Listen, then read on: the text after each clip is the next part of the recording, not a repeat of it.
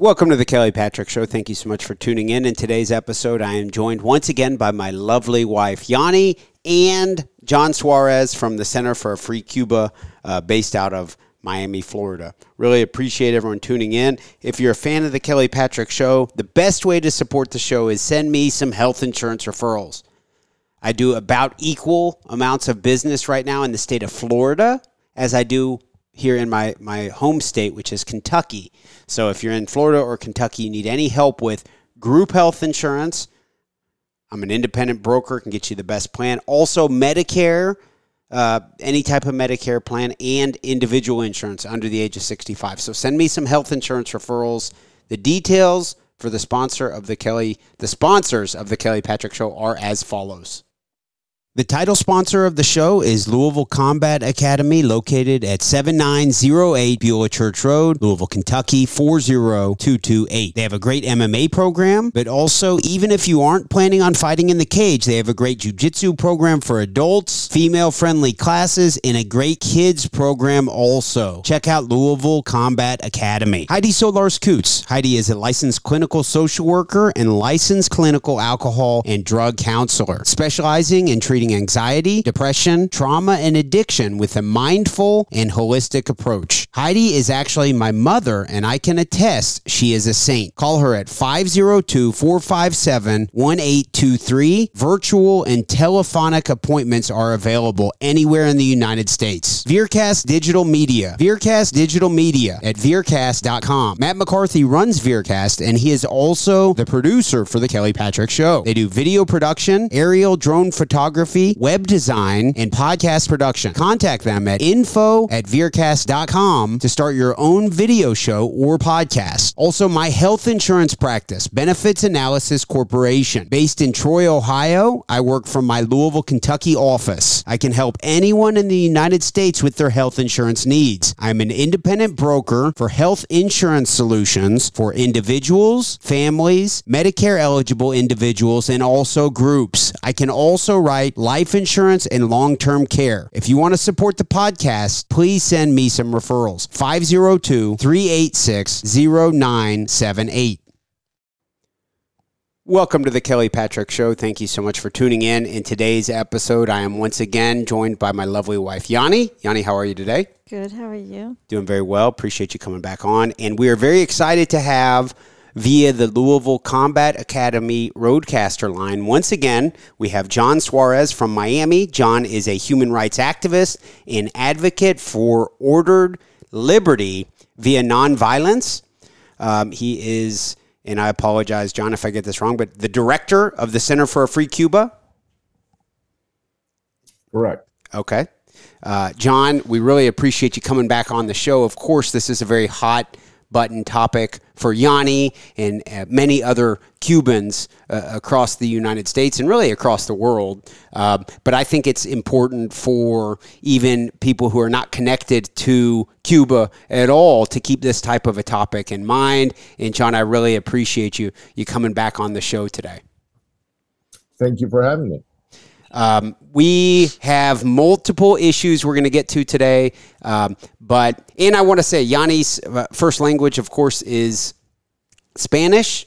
She's very fluent in English, but for some of the questions, I think she may defer to having me read them, I think. Yane, do you have any questions you'd like to start with? I know you prepared some very thoughtful questions relative to the island of Cuba and your family, but you tell me, do you have any questions you'd like to jump in with? Yeah, so the first question, I thought it was about what is happening in Matanzas. And it is, what do you think about the oil tank fire? Like if it's being actually caused by the lightning, how the government said, or do you think it was something else like human error or sabotage? Okay, so was it government negligence a la maybe Chernobyl with the Soviet Union, something like that? Is the government who screwed it up, or is their official narrative believable in your eyes, John? Well, I think it's important to underscore what happened. On August 5th, the official explanation is that lightning struck a Matanzas supertanker base in Cuba, erupting a uncontrolled blaze that engulfed 4 tanks at the storage facility over a period of 4 days before it started to be gotten under control. I think that it points to incompetence, a lack of controls.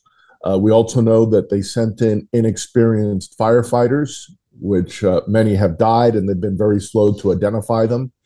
So I think it's a demonstration that this is a failed state.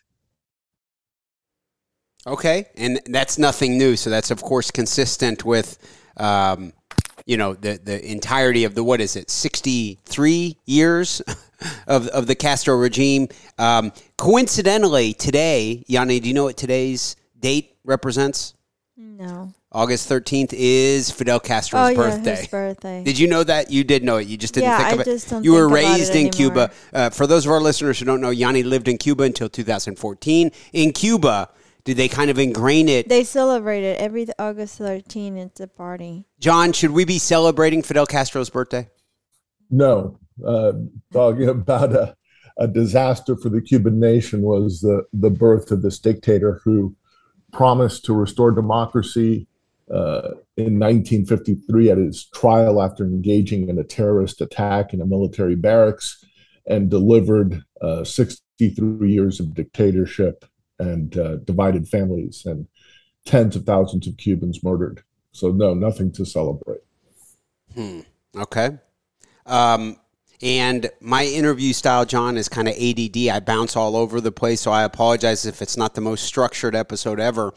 But would you say the current regime, of course, Miguel Diaz-Canel is the face of the regime. Some say Raul Castro is still in large part in charge. But would you say this is simply an extension of the Fidel Castro regime? Yes, it is. It is. Everyone recognizes that the figure that remains in charge behind the scenes is Raul Castro, and the disaster that's unfolding has been on his watch. I think one thing that's important to point out, however, is that Raul Castro's plan was to have his former son-in-law, a general by the name of Lopez Calleja, who was running things behind the scenes, but it was looking like he was going to be replacing Diaz-Canel, who was going to be a scapegoat for some of the bad press that gotten over the last year. But he died a couple months ago. So we think that's something that's been a very tough blow for the dictatorship and their succession plans. Now, when someone dies in the Cuban government, oftentimes I hear from Yanni and other local Cubans like, oh, I'm sure that was, air quotes, natural causes, or something like that. Do we really think this was a death by natural causes, or are there any reasons to think there was foul play? Well, there have been a number of generals who have died. Many of them were elderly, but some of them were young, and there has been speculation that some of them were killed for not following out orders to repress during the July 11th protest. We know also that there were cases of police officers, when they were ordered to fire on crowds, joined with the crowds as well, and we imagine their fate was also not a very healthy one. But in the case of Lopez Calleja, the belief is he was somebody who was being groomed by Raul Castro, so it's highly unlikely that his death was an induced death in this case. And it seems that he was suffering from lung cancer and had been undergoing treatments. One of the things that circulated following his death was that one of the main doctors that was attending to him had an unfortunate death. So there was speculation that he was killed for having failed to save General Lopez Calleja. Wow. Okay. And John, before we started recording today, I asked if there's a summary of things we should touch on, and you mentioned something that I found to be fascinating, and I don't want to butcher what you said, but you said something along the lines of that it's important for our listeners to know that the struggle within the island currently and over the past however many years is in large part due to a blockade enforced by the Cuban government, not the blockade from the United States. Did I understand what you said correctly? Well, there is no blockade from the U.S. The U.S. has economic sanctions that target the Cuban military and dictatorship, while since at least the year 2000, agricultural businesses in the United States and pharmaceutical businesses have been selling tons of products to the Cuban government. It is only the Cuban government that they're allowed to sell to by the Cuban government. Okay. But yes, the Cuban regime remains a hardcore communist dictatorship that has centralized all type of production. And as we saw in the case of Mao's China or the Soviet Union under Lenin and Stalin, that when you have that type of centralized economic control, both on the agricultural side and the commercial side, that leads to great scarcity. In the case of China, there were huge famines provoked by Mao's communist economic policies. And in the case of Cuba, that had been a country that was able to feed its own people and export food, is now a country that imports 70 to 80% of its food. Why is that? Because farmers are not permitted to sell directly to Cubans. They have to sell their products to a government entity called an acopio, and in typical communist efficiency, over half of the crops rot on the vine, waiting for the acopios to pick up their produce. Have there been adjustments made over the 63 years of communism in Cuba when it comes to Cuban citizens, whether it's fishing or farming and selling to each other, things like that? Have there been periods where it's allowed and they allow the free market to come into play? Of course, a little bit. That's really how you result in an efficient exchange of goods via voluntary exchange, as you kind of open things up. Has that happened over the past 63 years to any degree? In the same way that Lenin in the 1920s in the Soviet Union had his new economic policy, when the communists enforce their policy fully, it endangers their continued rule because they're not able to feed their people. So what they'll do is they'll have small openings to generate enough to get over the crisis, and then they shut down again. And we've seen that same pattern in Cuba. In the 1980s, they opened up farmers markets in a moment of crisis. Then when that crisis passed, they shut it down. Again, in the early 90s, when there was another crisis with the disappearance of the Soviet Union, again, they opened up farmers markets. They allowed limited exchanges. And when that crisis passed, it shut down. And that was done by under Fidel Castro's watch. What's been interesting is that with Raul Castro and with Diaz-Canel, it seems that they've been a bit more orthodox.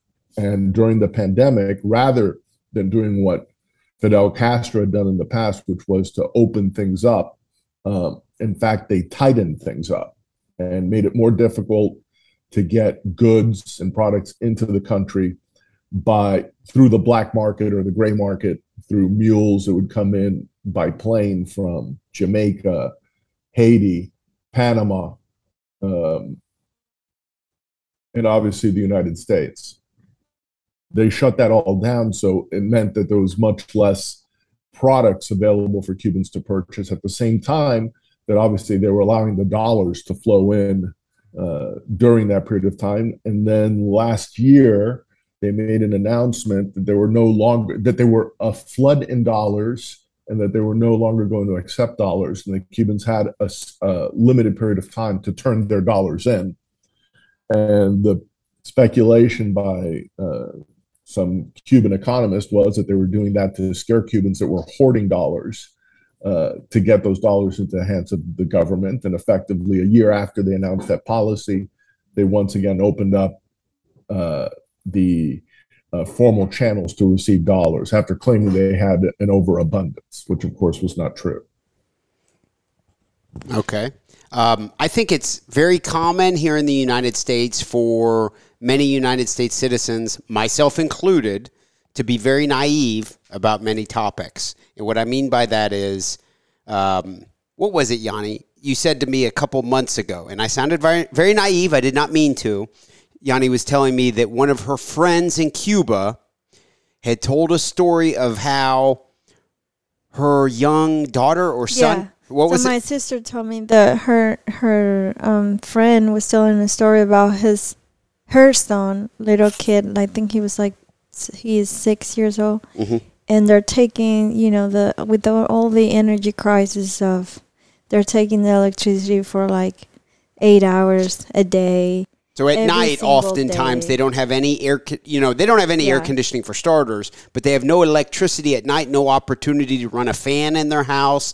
It's of course very hot and humid on the island. This kid, and I was like, well, Yanni, I've heard of starvation and killings and stuff. And I was like, to be honest with you, compared to the starvation and the murders and the imprisonment and things like that, that just doesn't sound as disturbing to me. It just didn't. I was trying to be honest. I don't want to come across like I automatically can relate to everything. If I don't, I want to be honest.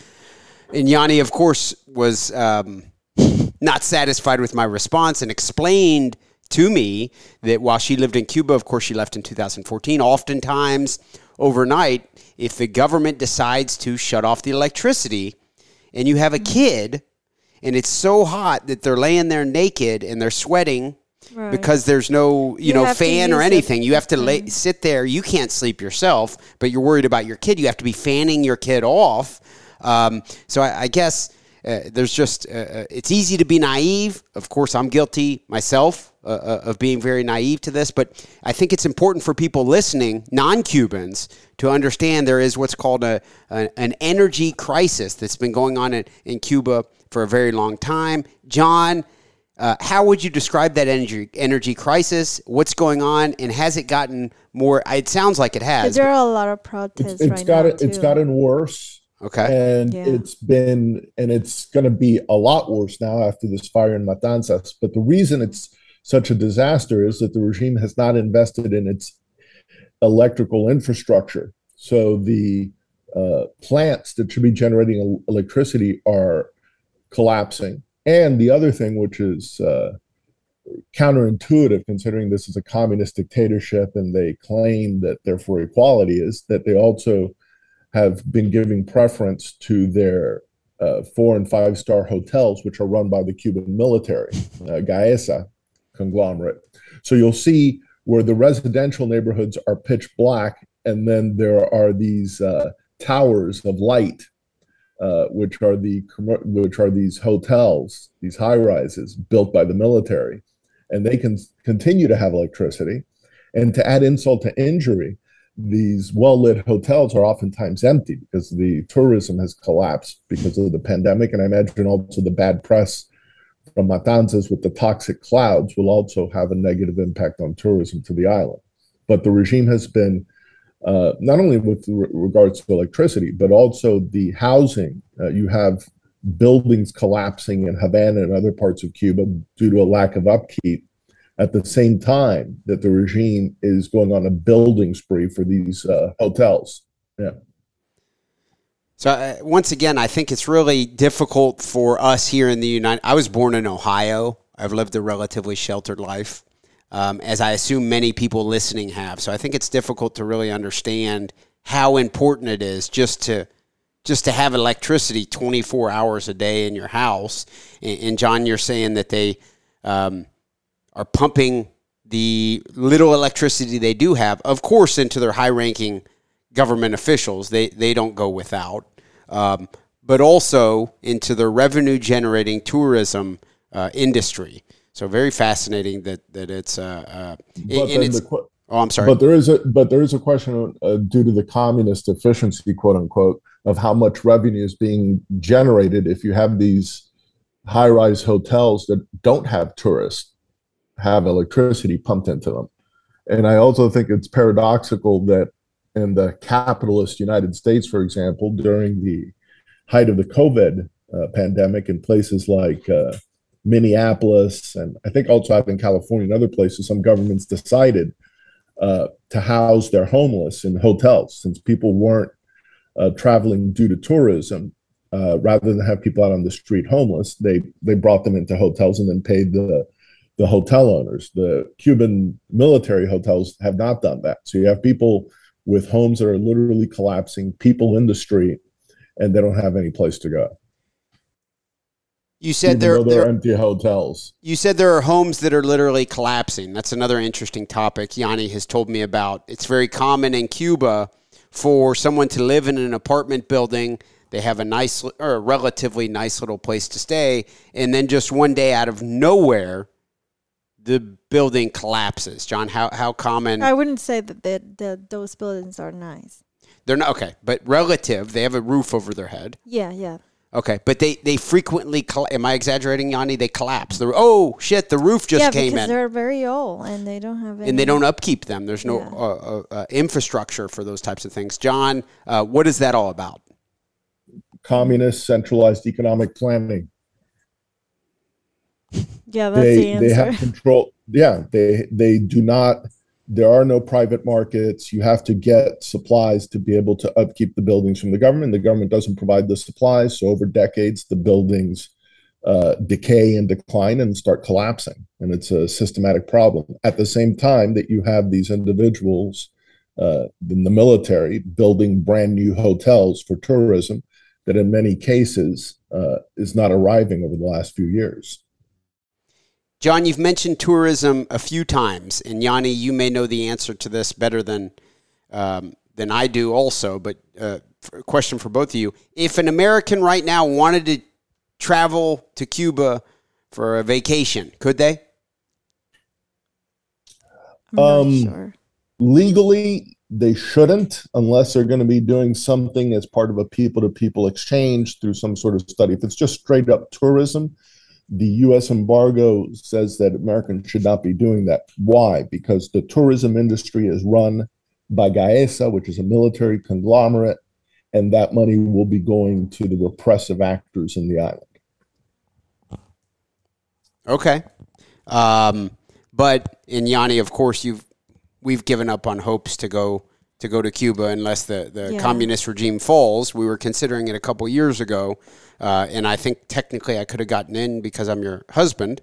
Yeah, but I spoke out. Yanni spoke out too much now. She doesn't want to go to jail. Risk. Yeah, she's not interested in going back there and risking being put into a cell.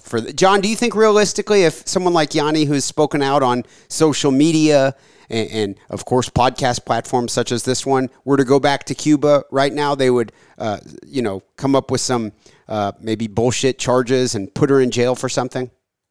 They could. They could also have her have an accident or have you have an accident. There was a case of a Cuban woman who married a Canadian diplomat and moved to Canada. And then she tried to return to Cuba and they didn't allow her in the first time and she made a stink and it came out in the media. And then a few years later, she went back to Cuba with her son. And her son went out to take pictures. And the next time she saw him was on a slab in a morgue. Oh, God. No real explanation. There's not much accountability, it sounds like. And he was quickly cremated so they couldn't do an independent autopsy. Oh, my goodness. That's how they work. Very shady. Yeah, that does not sound appealing to put ourselves in that type of situation. The other thing that's been interesting also is that there have been Cuban dissident artists, like the case of Ana Meli Ramos, a Cuban art professor, Omar Urquiola, who traveled outside of Cuba, Cuban nationals. They don't have any other citizenship. And they tried to return to Cuba, Ana Meli in February and Omara in late June, early July. And they were denied the right to return to their country by the airlines. In the case of Ana Meli Ramos, it was American Airlines, and in the case of Omara, Southwest Airlines. In other words, because a colonel sent the airlines a list of people who could not travel, and that included these two Cuban nationals. So would they be considered stateless now? Stateless because they're not a citizen anywhere? Right. Well, they are Cuban citizens. They're just not allowed into Cuba. To go back. Yeah. Oh, but they live here. They're here, but they don't have any status. Oh, okay. Other than being a Cuban citizen who's not able to go into Cuba. Right. Wow.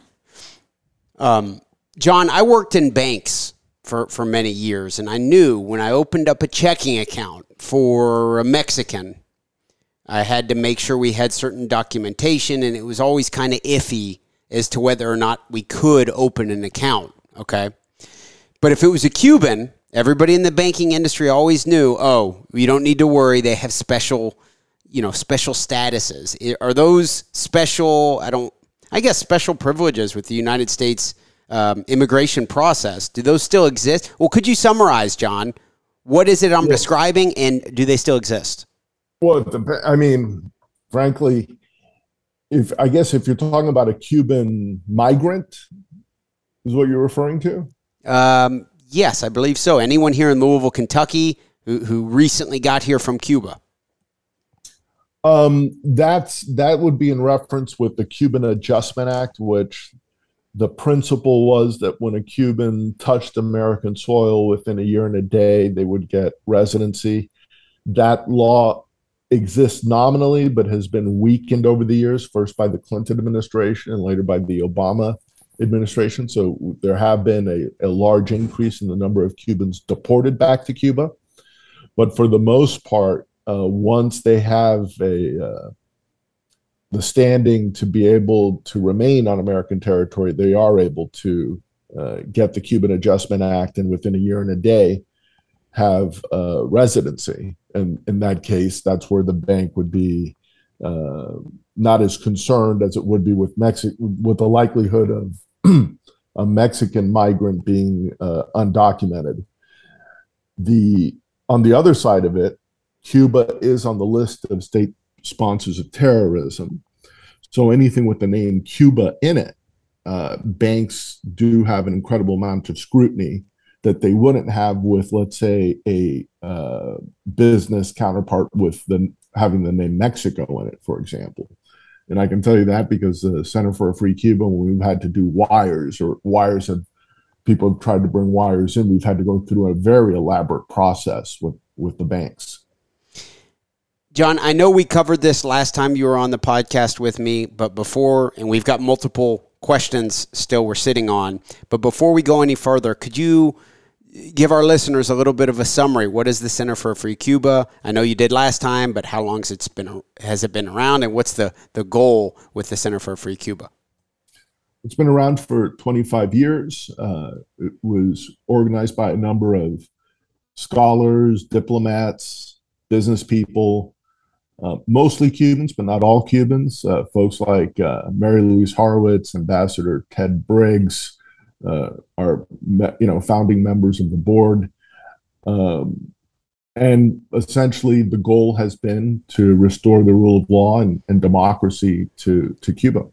And that's been the mission for 25 years. The center was founded in 1997. Okay.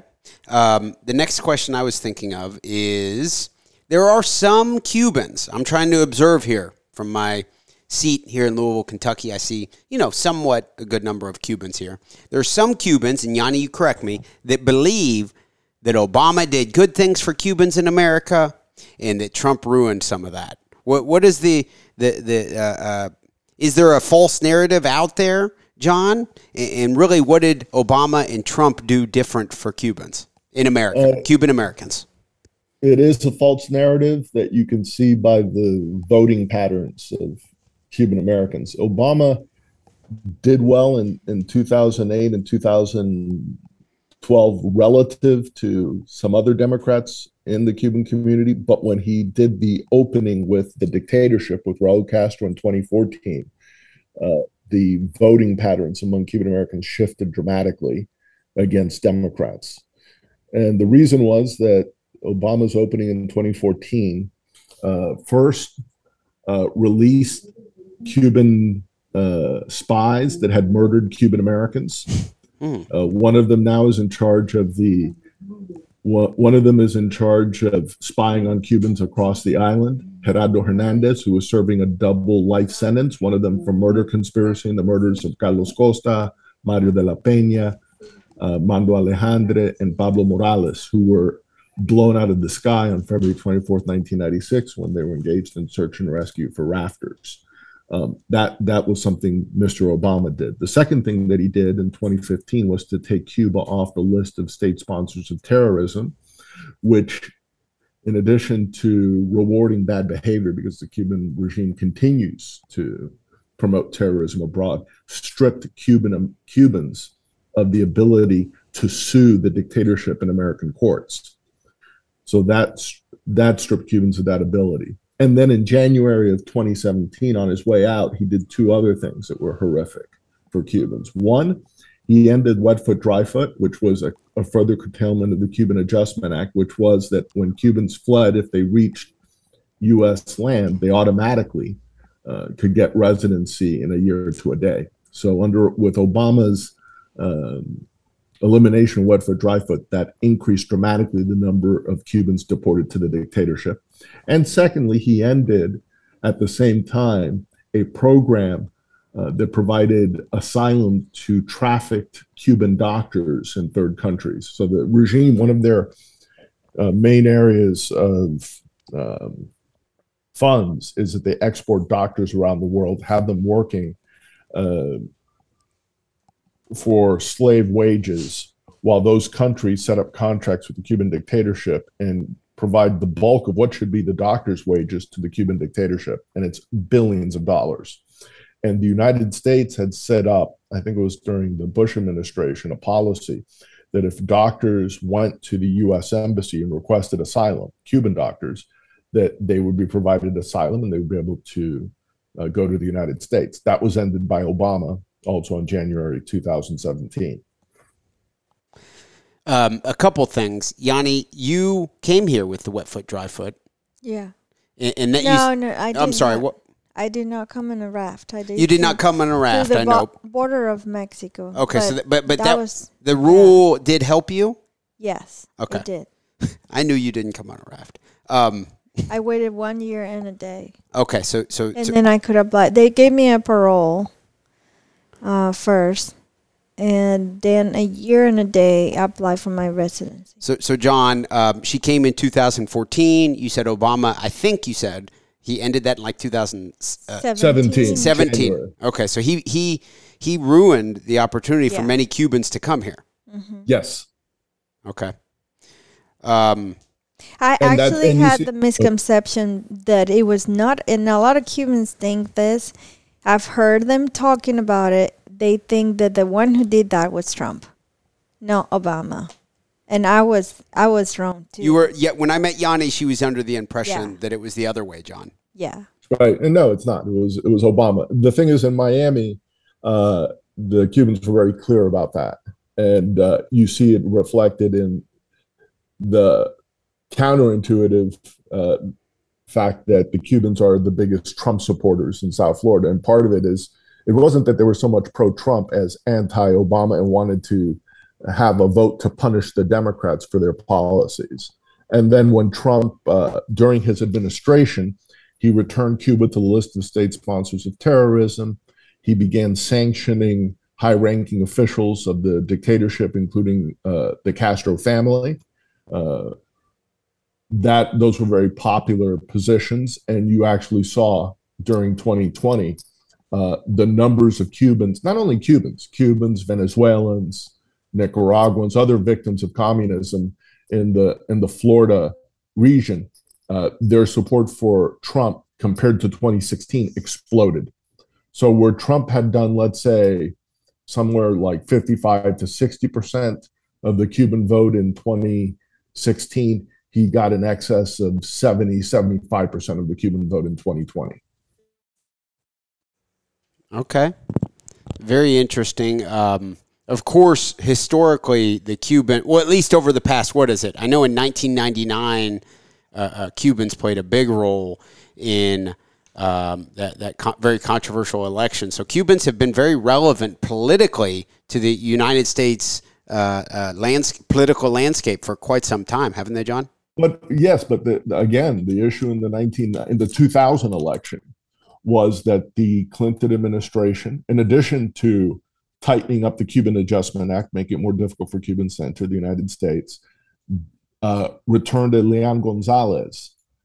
And, we're talking, there's been controversy now about, the FBI raid on the Trump residence in Palm Beach. But back in 2000, Janet Reno sent men with machine guns and raided the home of a Cuban-American family because they were the ones caring for Leon Gonzalez, and the Clinton administration wanted to return him to the Castro dictatorship, which they did, and they did it at armed gunpoint. And in hindsight, Yanni has very interesting, because she lived this back in 1999. You remember Elian Gonzalez getting so famous. Yeah, it was very annoying. So, of course, she was exposed, John, entirely to one side. I'm 38 years old, so I wasn't, a complete adult during that time. But I do remember that was a big deal. In hindsight, John, how should the United States have handled that? They should have allowed the family to push for the rights of the child in the courts, but instead that was short-circuited because they wanted to normalize relations with the dictatorship. The Clinton administration in 2000, Bill Clinton shook hands with Fidel Castro at the United Nations in New York, and they opened up trade with Cuba. And they'd been trying, but when they tried the first round in 93, 94, the regime's response was, another exodus. They had reports of atrocities being committed, and then the shoot down of the Brothers to the Rescue planes in 96 shut that down. And Clinton was forced to sign the Helms-Burton bill in 96. It was an election year, and it was a popular measure to be able to shore up Florida for him. But then as soon as he got into his second term, they started the outreach against the dictatorship. And in 2000, with the return of Elian, they opened up trade, and you had that infamous handshake of Fidel and Bill at the UN. What's interesting, John, is Trump, of course, shook hands with, Kim Jong-un, and has a photo op, and people, of course, Democrats would criticize him. Well, I would criticize. I thought that was disgusting. However, at the same time, I would say, unlike Obama, he shook hands with Kim Jong-un, but he returned North Korea to the list of state terror sponsors, which they richly belong on it. Okay, so Trump was clearly had a motive that was pro-American and was trying to negotiate, whereas Clinton and then also Obama went to a baseball game with Raul Castro. The Democrats are clearly far more friendly to the Cuban regime.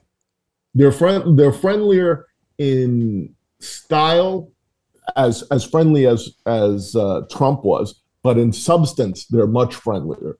So you have Trump's genuflection before the North Korean dictator, but if you look at his policies, they were tightening and making things more difficult for North Korea. Okay. Yanni just handed me a note. I did an episode last week with a very intelligent Cuban gentleman here in Louisville, Kentucky, Vladimir Aguilar, and he is very confident there are high-ranking socialist officials within the Cuban government that frequently come to the United States, and he believes Louisville is probably a destination of at least some, of course Miami, that still work for the Cuban government and kind of Cold War era spying type situation and influencing the politics here, but also some having business arrangements with companies there in Cuba. He said the one guy here in Louisville owns some type of a shipping company and has an office set up there in Cuba and is just freely able to ship back and forth, and it's just very, very fishy. John, do you believe that's a crazy conspiracy theory or what? No, that's a pretty accurate assessment. The Cuban intelligence service, trained by the KGB, you did in posing the question. The Cuban intelligence service, trained by the Soviet KGB, the East German Stasi, has an incredible intelligence and counterintelligence service. They are networked around the world, and they have a special focus on the United States. They also have a number of entities to circumvent U.S. sanctions, and they've also been found to be operating here in the United States. In addition to that, Cuban spies have been found in the highest levels of the U.S. government. One of the more egregious examples that was had a devastating impact on the United States was that of Ana Belén Montes. She was a Puerto Rican background. She had spent 17 years at the Defense Intelligence Agency in the U.S. Pentagon with access to in U.S. intelligence and also information on the means that that intelligence was obtained that the director of the CIA did not have access to. And all that information was being pumped directly to the Cuban government for 17 years. She was arrested in 2001, just after 9/11. She had been monitored for some time by the FBI, who was they were trying to identify her Cuban handlers. But because of 9/11 and the fear that the intelligence she was providing to Havana would be used against the United States by the Taliban and others to attack the U.S. homeland, they arrested her. And she's still in prison today. There were other cases at the CIA, Phil Agee, the State Department, the U.S. Agency for International Development, penetrated by Cuban spies. Wow, that's wild. So I guess it's to and in the case of Ana Belén Montes, they specifically identified at least one U.S. soldier who died because of the information she was providing. Was it a plane was shot down? Something like that? No, in this case, it was he was in Central America, and they were providing information on troop movements. So they were able to kill. They killed a lot of soldiers, but at least one of the soldiers was American. I think most of them were of the Central American country in particular. I think it might have been El Salvador, but I don't remember at the moment. Wow. Okay, so Vladimir was very confident. I was saying to him on the podcast, Cubans are so funny. I get a kick out of Cubans. They're so proud of.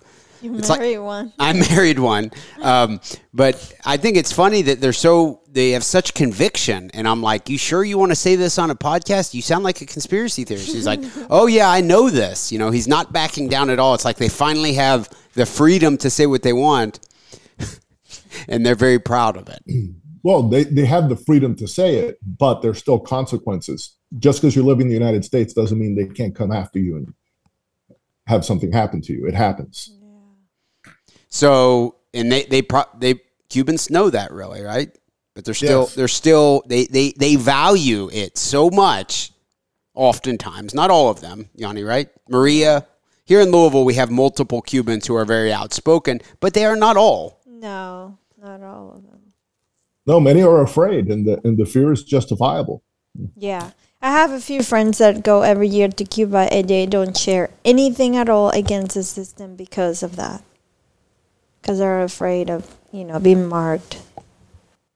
But I'll give you an example. There was one, and in terms of conspiracy theories, all I ask is, if you think it's a conspiracy theory, Google Ana Belén Montes and see what pops up.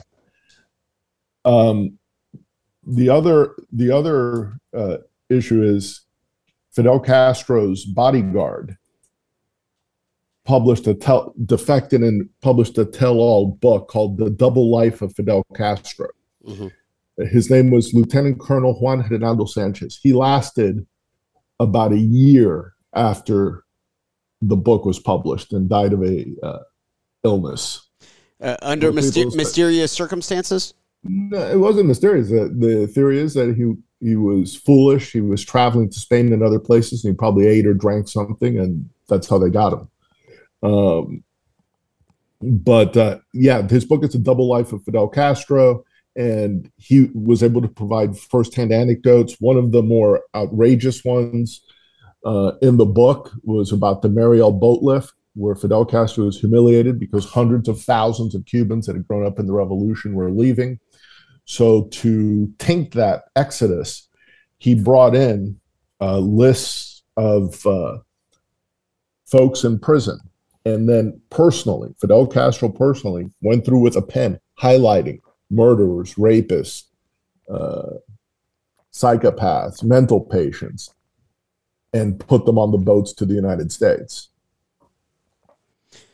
So not only did he probably make up some BS charges and say that a lot of the people who were leaving were criminals already, he actually put murderers and rapists on those boats. Yes, and did it personally. Didn't provide it to some staffer. He actually did it personally, according to Mr. Fernando Sanchez in his book. And being Fidel Castro's personal bodyguard, and there's plenty of photographic evidence to substantiate that claim, he would know. Yanni, and obviously also the links of Fidel Castro with drug traffickers and drug cartels. He Yeah. also documents that. Yanni, you and I both read that book, I think, right? Which book? The book by the bodyguard. Oh yeah. Double Life of Fidel Castro Yeah. by Juan Hernando Sanchez. So they did. No, I don't think that's the one that we read. Wait, did this bodyguard guy write multiple books, John? No. We read He it. didn't live long. He didn't live long enough. Yanni, we read that book. No, that's not the one that we read. What do you mean? It has to be. It's not. There's I not read many Fidel Castro bodyguards that escaped and then wrote a book, I don't think. Okay, maybe it might be. Yeah, I we don't read the book. And they did mention in there the relations with countries such as North Korea and the manufacturing of like methamphetamines, things like that, right, John? Yeah, well, I mean, we just saw it now with Nancy Pelosi's trip to Taiwan. All the state sponsors of terrorism came out to attack her visit. Iran, North Korea, Cuba, Syria, and they're all allied together in their anti-Americanism and hostility to U.S. interests. Anytime Mexico is mentioned in the news, Yanni makes sure to mention. So, Yanni, you're nodding. That is the book we read, right? Yeah. Okay, that was a great book. I enjoyed it. I just have to check that it was. Yeah, Yanni doesn't. That's good. She questions everything is a good thing. Okay, so anytime Mexico comes up in the news, Yanni makes sure to basically say, "Don't listen to anything that guy, the president of Mexico says." AMLO. I'm sorry, AMLO. So he's López Obrador. a friend fellow of traveler. A friend of Cuba. No, friend of the Castros. Okay. You differentiate that. You're sure to say it's different The than suffering. Yes. They've destroyed Cuba. There's anybody who's a friend of the Castros is no friend of Cuba. Very, very well put, Yanni. You'd agree? Mm-hmm. That's a very fair distinction. But do you feel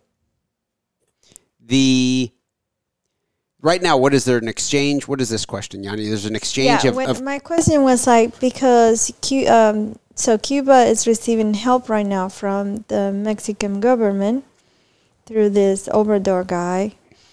So my question was, is that an exchange for healthcare workers maybe? What is the interest behind it? Yes,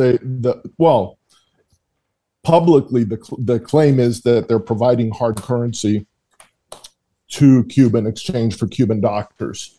But obviously there is I think with the case of Mexico, the case of Venezuela, I think now you're going to see with Colombia, with Petro, the former M19 terrorist guerrilla, now president of Colombia, close ally of the Cuban government. You must remember the M19 terrorist group back in 1982 was receiving money from drug traffickers and was being facilitated by Havana. That's why Cuba was initially put on the list of state sponsors of terrorism.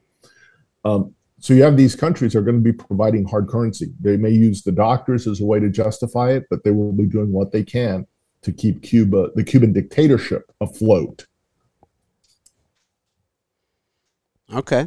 My friend Hector was recently, we attended a baptism a couple weeks ago, and my friend Hector, very knowledgeable about South American, Central American politics, was just running down a list of the basically Marxist leaders. All you mentioned, Colombia, Chile. Chile. I mean, it just goes on. It's not just the ones that I'm familiar with. I'm just reading that Chile is updating its constitution. Yeah, so they're rewriting things. What a problem. Are there any exceptions, John? Right now, the exceptions would be Panama, Costa Rica, Paraguay, Uruguay, Ecuador, maybe. Uruguay, yep. And then obviously Brazil, but it's looking like Lula will probably win in the upcoming elections later this year, which will be a disaster. So the major countries in Latin America, Brazil, Argentina, Colombia, which has been a military strategic ally of the United States for decades, is now on the other side. And Mexico with AMLO, Nicaragua with the Sandinistas under Daniel Ortega, which is also set up. There's a Russian base there now, Russian tanks on the ground. the situation in the hemisphere is very hostile to U.S. interests. In hindsight, can most of that Marxist presence down south, of course, underneath the United States, be credited, you think, to Fidel Castro? Yes. Fidel Castro had a vision to turn the Andes into the Sierra Maestra of the Americas. The Sierra Maestra was what Fidel Castro and his guerrillas grouped to overthrow Fulgencio Batista, and his vision was to do the same thing across South America and Central America. So yes. Not very encouraging. No. No, it's been a long-term objective of the regime, and it took it was posthumous to Fidel Castro's death, but they've largely achieved that objective. So I know at one time what was about half of the world's population was under socialist rule, something like that. Would you say right now socialism globally is on an uptick? It is, and it's never been really a trend on a downtick because communist China has, over 1 billion people. And then you throw in North Korea, Vietnam, Laos, Cambodia, and now I would say you could throw in Venezuela, Cuba, Nicaragua, straight up Marxist regimes. Where does Canada fall on that? Oh, I would still put Canada under being a democracy. You still have opposition parties. When Canada becomes something like Cuba or Nicaragua, you'll know because the conservative parties would be outlawed. There would only be government newspapers run by Pierre Trudeau, and kids would have to be growing up in class in third grade screaming that they're going to be like Trudeau, for example. Okay. Yanni, did we have one more question we were going to get to? I think we touched on the energy crisis. John, is there anything in your opinion? I do have a question. Okay, yes, Yanni. What do you think we will be seeing in the next few years? Yanni's always trying to figure out if the regime's going to fall. Similarities with the USSR that we're seeing the system, like what is happening to Cuba? She's wanting to know if the equivalent of the Berlin Wall falling is getting ready to happen. Yes. If there's anything. Any indicators? Yes. No, I think the indicators are that you have the death of the first generation of revolutionary leadership. With that passing, we have to see what the willingness of the second generation to murder, to carry out Tiananmen Square style massacres that the first generation was willing to do. I mean, we must remember in 1989, one of the few governments that supported the Tiananmen Square massacres openly was Cuba. And that was a message to the Cuban people. And we did see this past July 11th, Cuban paramilitary forces going to the streets, firing on unarmed protesters. And the show trials continue. Political show trials started in July of last year, and they're still going on today with people being sentenced to 10, 20, 30 years in prison for peacefully protesting. So there's a willingness in the regime to commit atrocities, to hang on to power. The question is, when that leadership passes from the scene, will the new generation have a similar willingness to maintain control? And the reason that they do is that they have Swiss bank accounts. They use the Cuban people essentially as hostages with the international community, which is one of the reasons why we've started a petition. We had already put out in previous statements a call for this, but we're, in light of what's happened in Matanzas, we're highlighting this, a petition for emergency humanitarian corridor for Cubans, highlighting the internal blockade in Cuba created by the dictatorship, highlighting the fact that they have blocked humanitarian aid from being received by Cubans. We're calling the international community to set up an international corridor to directly provide assistance to Cubans, knowing that the Castro regime's record is absolutely horrible. We're also calling on the International Committee of the Red Cross to be granted access to Cuba's prisons, something that has not occurred since 1989. Okay. Yanni? I also have another question. I had a coworker the other day asking me how if I could recommend any book about Cuban history that it was written before the 1959, and I did not have an answer from him because I myself haven't read any book of history before 1959. Do you know any that you could recommend it to me, and then I could recommend to my friend? Well, in terms of the Cuban Republic, I would recommend Luis Aguilar León's Prologue to Revolution, 1933. It's very good.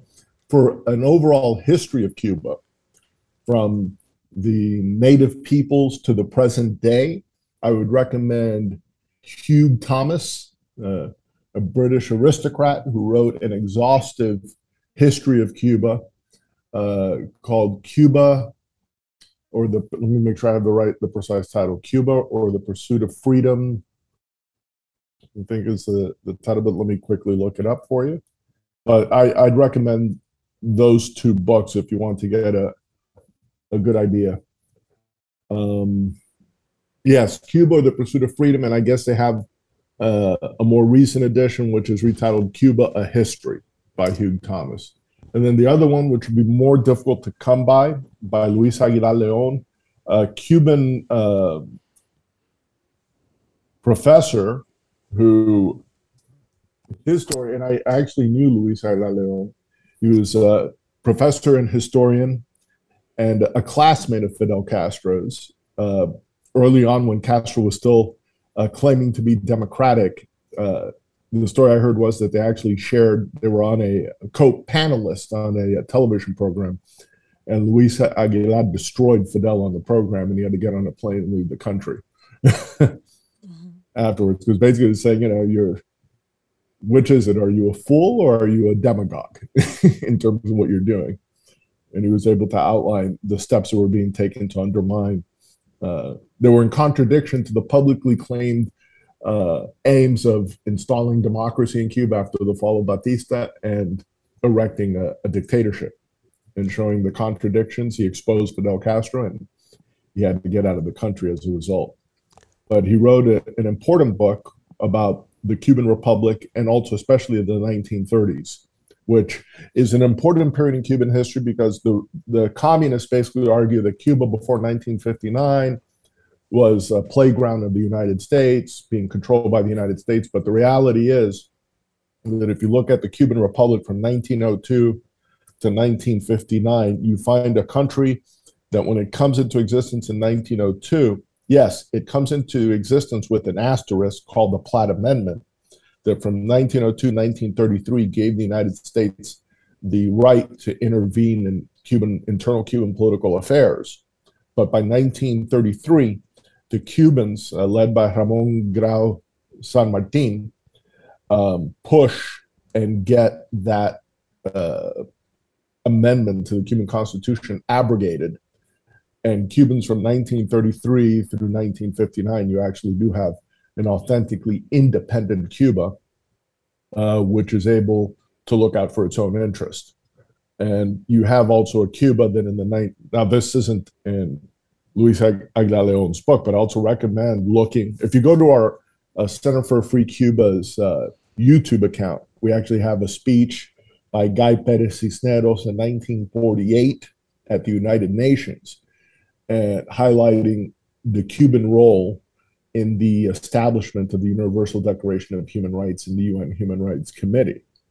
That the communists tried to claim that human rights is something alien to Cubans, but actually Cubans played a role in the drafting of the document and in the creation of that institution at the UN and also in the OAS, which predates the UN Human Rights Declaration with an American Declaration of Rights and Duties. But we have on our YouTube account Guy Perez Cisneros giving his speech at the UN on the day that the measure was being passed, and showing the participation of Cubans in that. Okay, thank you. Okay. John, are you okay on time? Can I fire a couple more quick questions at you? Sure. Okay. You mentioned that there are, due to the, July 11th, 2021 protests across the island of Cuba, there are still show trials going on now related to those incidents. The topic of show trials is fascinating to me. I believe some dictators throughout history have had show trials prior to locking someone up. I think Stalin did not. No, Stalin did. Stalin's show trials are notorious. Okay. So if it's all right, if someone's listening and they're unfamiliar with what a show trial is, could you summarize what a show trial is, why there's show trials going on right now relative to July 11th, 2021, and why they are, I guess most dictatorships do in fact have show trials? Well, the communist ones do, and also the Nazi regime, totalitarian dictatorships do, because it's a measure. The trial in Anglo-American tradition, the idea of trial is to get to the truth of guilt or innocence and apply justice. A show trial is the complete opposite. A show trial, in the case of Stalin or Hitler or the Castros, is to send a message to the populace. And the message is one of terror. And what happened on July 11th, it caught the regime off guard, placed fear into the ranks of the dictatorship. And what they're doing now is sending a message to the Cubans that if you dare peacefully assemble, to peacefully protest, we will destroy your life. We will send you away for 20, 30 years in prison. Your kids will not be able to go to college. You will be a pariah. So there are people who have been held in a cell in Cuba since July 11th, 2021, or sometime shortly thereafter, maybe. And now everyone, all their family, all their friends, everyone on the island knows that these trials are occurring, and they're saying, what's going to happen to Juan? We're going to see what his sentence is. So they make it very public. They come forward. Exactly. They make up charges. Maybe they're somewhat accurate charges. Maybe they're entirely bullshit. And then they shame them. And then they actually, the main kicker probably is, then they actually have to serve a 30-year sentence or whatever it is. Exactly. Spot on. Not very humane. Not at all, but it is good for maintaining power in an absolute dictatorship. Wow. God, that does sound effective for maintaining power, I would imagine. I guess one of the chinks in the armor of the Cuban regime is for some reason they allowed internet all across the island, and people have had access to Facebook and things like that for quite some time now. Of course, in North Korea, they don't do that, but why did they allow internet in the first place? Well, they allowed first off, they didn't allow it for many years. The internet with wide access has only been available for the last 4 years. And it's due to the commercial interest, and also, you have trying to get this tourist industry running in Cuba with visitors, and having zero internet connectivity, not good for business for the military conglomerate. So they started allowing more, and also the scrutiny. You're claiming that the people in Cuba are free, but they don't have access to to the internet. So what did they do? They allowed it. Things got out of control in July. So now they've passed new laws that if you're sharing information that portrays the Cuban government in a negative light over the internet, with the new penal code that just came online in May, that can not only be a 10, 20, 30-year prison sentence, but under certain circumstances, it could be a death penalty. Yanni, have you seen any people in Cuba sharing? And obviously, I'm not trying to get anyone in trouble. I don't, that's the last thing I would want. But do people commonly share images or messages that are negatively portraying the Cuban regime? Yes, they're doing it right now. And they don't care? It seems like they don't care at this point. Okay. I have a few friends that share a bunch of memes. Anti-Cuban regime memes. And they're fun of it. And they're definitely in Cuba. So maybe the Cuban government right now, John, is relatively very weak. They don't have enough energy to... They do it very smartly. They don't actually say names, but everybody knows what they're talking about. So, they just, it's very figurative, but everybody knows. They don't do it expressively. Oh, this system. But they could still get in trouble. Maybe the government doesn't have time to chase after every single one of those people. I don't think they can chase every single person right now. Right. They can chase after everyone, but they target specific high-profile cases to instill fear in the rest and then get their objective is compliance, and compliance is arrived at through terror, hence the show trials. Okay, John Suarez from the Center for a Free Cuba. John, we really appreciate you joining us for the episode again today. Before we wrap things up, if someone's listening and they're a Cuban American or they're just fascinated by Cuba, do you have any type of specific call to action? How could someone help? And also anything else you want to mention before we wrap the episode up? Well, on change.org, we do have that petition circulating, petition for emergency humanitarian corridor for Cubans. And they're also welcome to visit our website, cubacenter.org. And there's forms there where you can get onto our mailing list. Okay, great stuff. As always, John, I really appreciate you joining me for the episode. Thank you very much. Thank you. Also want to thank everyone for tuning in to the Kelly Patrick Show. Of course, we will have another episode out soon.